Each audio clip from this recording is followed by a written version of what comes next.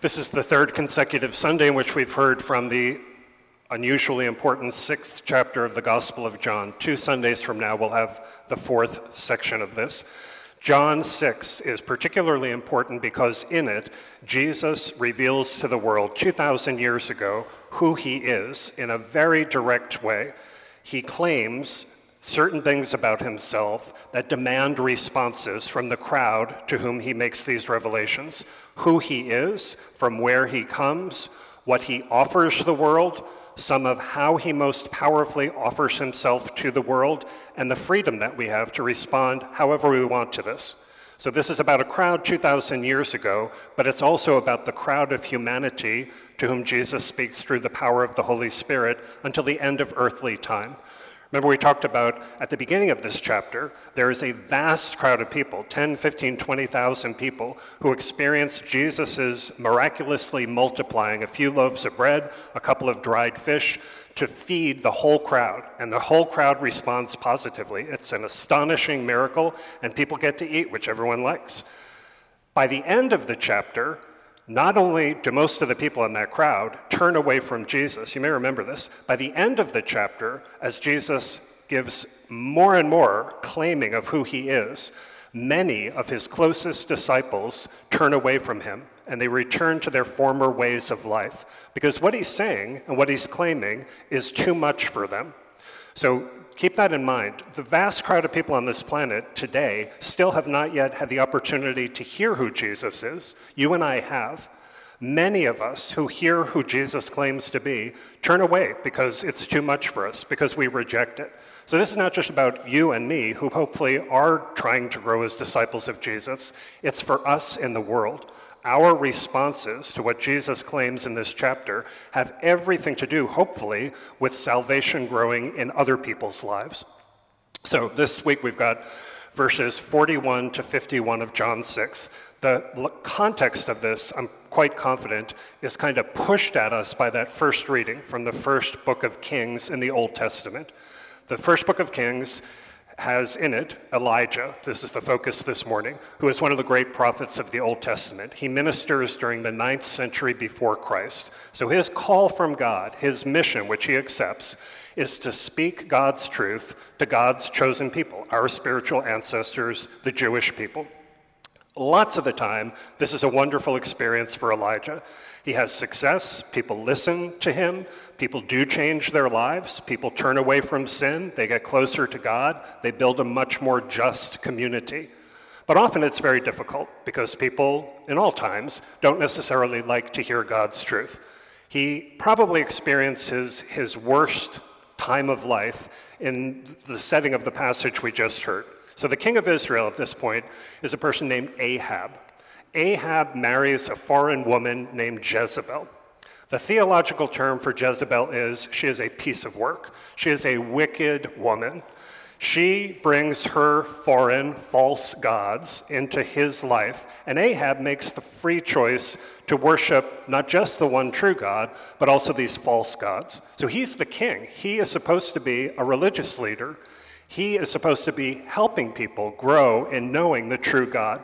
He mixes these things together, so religious syncretism, where you're mixing in truth and absolute falsehood, it's a real danger to the people of Israel. This is not just a personal mistake he makes. So Elijah, the prophet, goes and he calls out Ahab for this, for God. He says that this is sinful and he needs to change. Elijah confronts a couple hundred of the prophets of the false god Baal in front of a big crowd of people. He reduces them to ridiculousness, and then he slaughters them. Old Testament, he slaughters them. Jezebel reacts to this with vengeance. She says she's going to kill Elijah, and she's going to do it. So he knows she's going to do it. He presumes that she's going to succeed in destroying him. That's where we get to this passage. He goes off into the desert, and he lies down underneath, he goes beneath a broom tree. I just posted yesterday a picture of a broom tree in the desert on our social media. It's really a great picture. I invite you to go take a look at it, because I think you can imagine him there. So he goes underneath the broom tree, and he says to God, "O Lord, this is enough. Take my life, for I'm no better than my fathers." This is not a man who's suicidal. This is a really holy man. He is at the end of his life, he thinks. He asks God to take his life because it's so awful, and presumably he cannot imagine a future that in any way could be good. This is a realistic story. "O Lord, take my life." And he lies down and he goes to sleep, praying that God will end his life. God is life. God is eternal life. God never, in any way, shape, or form, wants any life to end. God is eternal love. God entirely loves Elijah, and he knows what a good servant he's been. So God intervenes in this real situation. God sends an angel. The angel touches Elijah and says, "Get up and eat." He sees that there is, miraculously, a hearth cake, a form of bread, and water there. He makes the free choice to eat the bread and drink the water, and he goes back to sleep. Does he still want to die? I bet he does. And I think that detail to me matters because this is a process. It doesn't just automatically happen. God doesn't abandon Elijah. God sends the angel again. The angel again wakes him up and commands him, "Eat, lest else the journey will be too long for you." Not eat, and then everything's going to be okay. Not eat, and God is going to perform a series of miracles to resolve all your issues. Not eat, and life is going to be short. Not eat, and life is going to be easy. Eat, else the journey will be too long for you. If he eats this and receives this nourishment from God, life is going to be long, the journey is going to be hard, but he will make it. If he does not accept this nourishment from God, the journey will be too long for him. So he gets up and he eats and he's strengthened and he's able to make the short-term journey. He walks for 40 days and night to Mount Horeb, so he's free of the threat of Jezebel. He's also able to be nourished for the long-term journey, for the rest of his life. Elijah ends up having a very vibrant, very powerful, very meaningful life. What he presumes at that moment life should end is a real experience, but God is much bigger. God has nourished him. Ahab ends up being killed. Ahab's son ends up being overthrown. Jezebel gets thrown out the window of the palace by a bunch of eunuchs, trampled by a horse, and eaten by dogs. Couldn't happen to a nicer person. And by the way, if you want to think this through, don't start doing it now. Actually, it's in 2 Kings, that when the dogs digest Jezebel, the scripture tells us this is what she turns out to be. Just think that through. If not, you can look it up.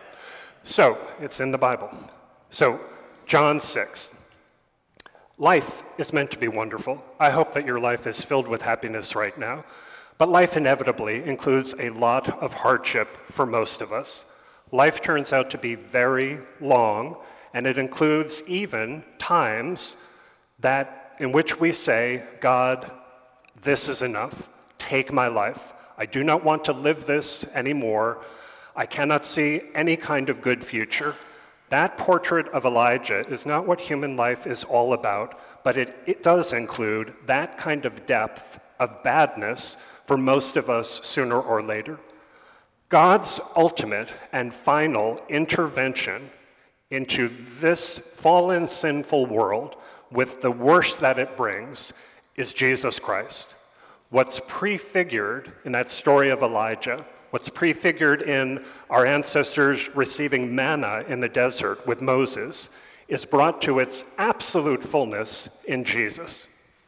Jesus in the passage we just heard, so there's a good repetition here of some of what we heard previous Sundays, and then there's another big addition. These claims are either true or false. Jesus says, "I am the one from God." That's either true or false. There's no in between. "I have seen God the Father, which no human being has." That's either true or false.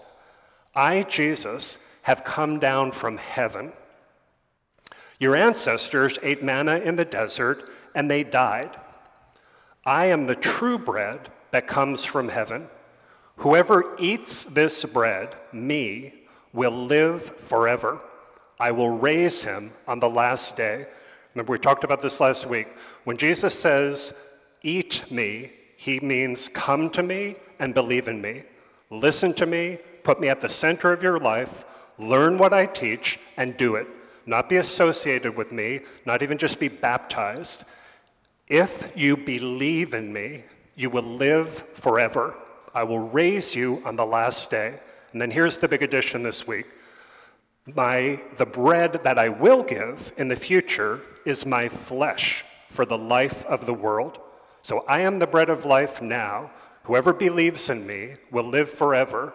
And in the future, I will give you my flesh for the life of the world. That's where the passage ends this week. What is he talking about there? The Eucharist.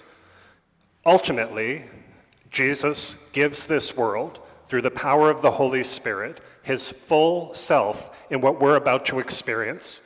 Ultimately, he gives us his full self, body, blood, soul, and divinity, in this food that he invites us to eat and drink so that he can enter into our lives now and give us the nourishment now for the journey we're living. You and I have been given the fullness of God's blessing and nourishment to get us through this life. It's belief in Jesus, and it includes fully receiving him in this sacrament. So I invite you to consider this week. Here's an easy spiritual exercise. You can do this, you can modify it, whatever you want to do. You can read about Jezebel, whatever you feel like doing. So number one, take that passage from 1 Kings. You have citation in the bulletin, open your Bible, or go to the link right to the readings on our social media. Just number one, take that passage. Look at that image of Elijah underneath the broom tree, wanting his life to end. Can you relate to that about yourself, about people you love? Don't go down any holes about yourself. Don't get into, oh, my life is so bad, including if it is really bad. Just can you recognize that this is part of life? Number two, then, take those 10 verses and just hear Jesus saying these things directly to you. Here's who he claims to be. How do you currently positively respond? You can do this as a couple, you can do it as a family, you can do it with friends, you can do it by yourself. Just hear him saying these things to you because he is. How do you respond positively? As in, I really do believe he is the one from God. I really do believe he came down from heaven. I really do believe that he is the bread of life, that if I go to him and live my life as his disciple, I will not ultimately die. When my earthly life comes to an end, I believe that he will raise me up. And I 100% believe that this is his flesh for the life of the world, as in, I believe this is the fundamental nourishment that he gives me to live in this world, to live through the greatest stuff and the worst stuff. I invite you to do that. Once you hear this, you must respond. Inaction is a response. Rejection is a response. I believe most of us respond very positively, and I believe we're on the path of salvation.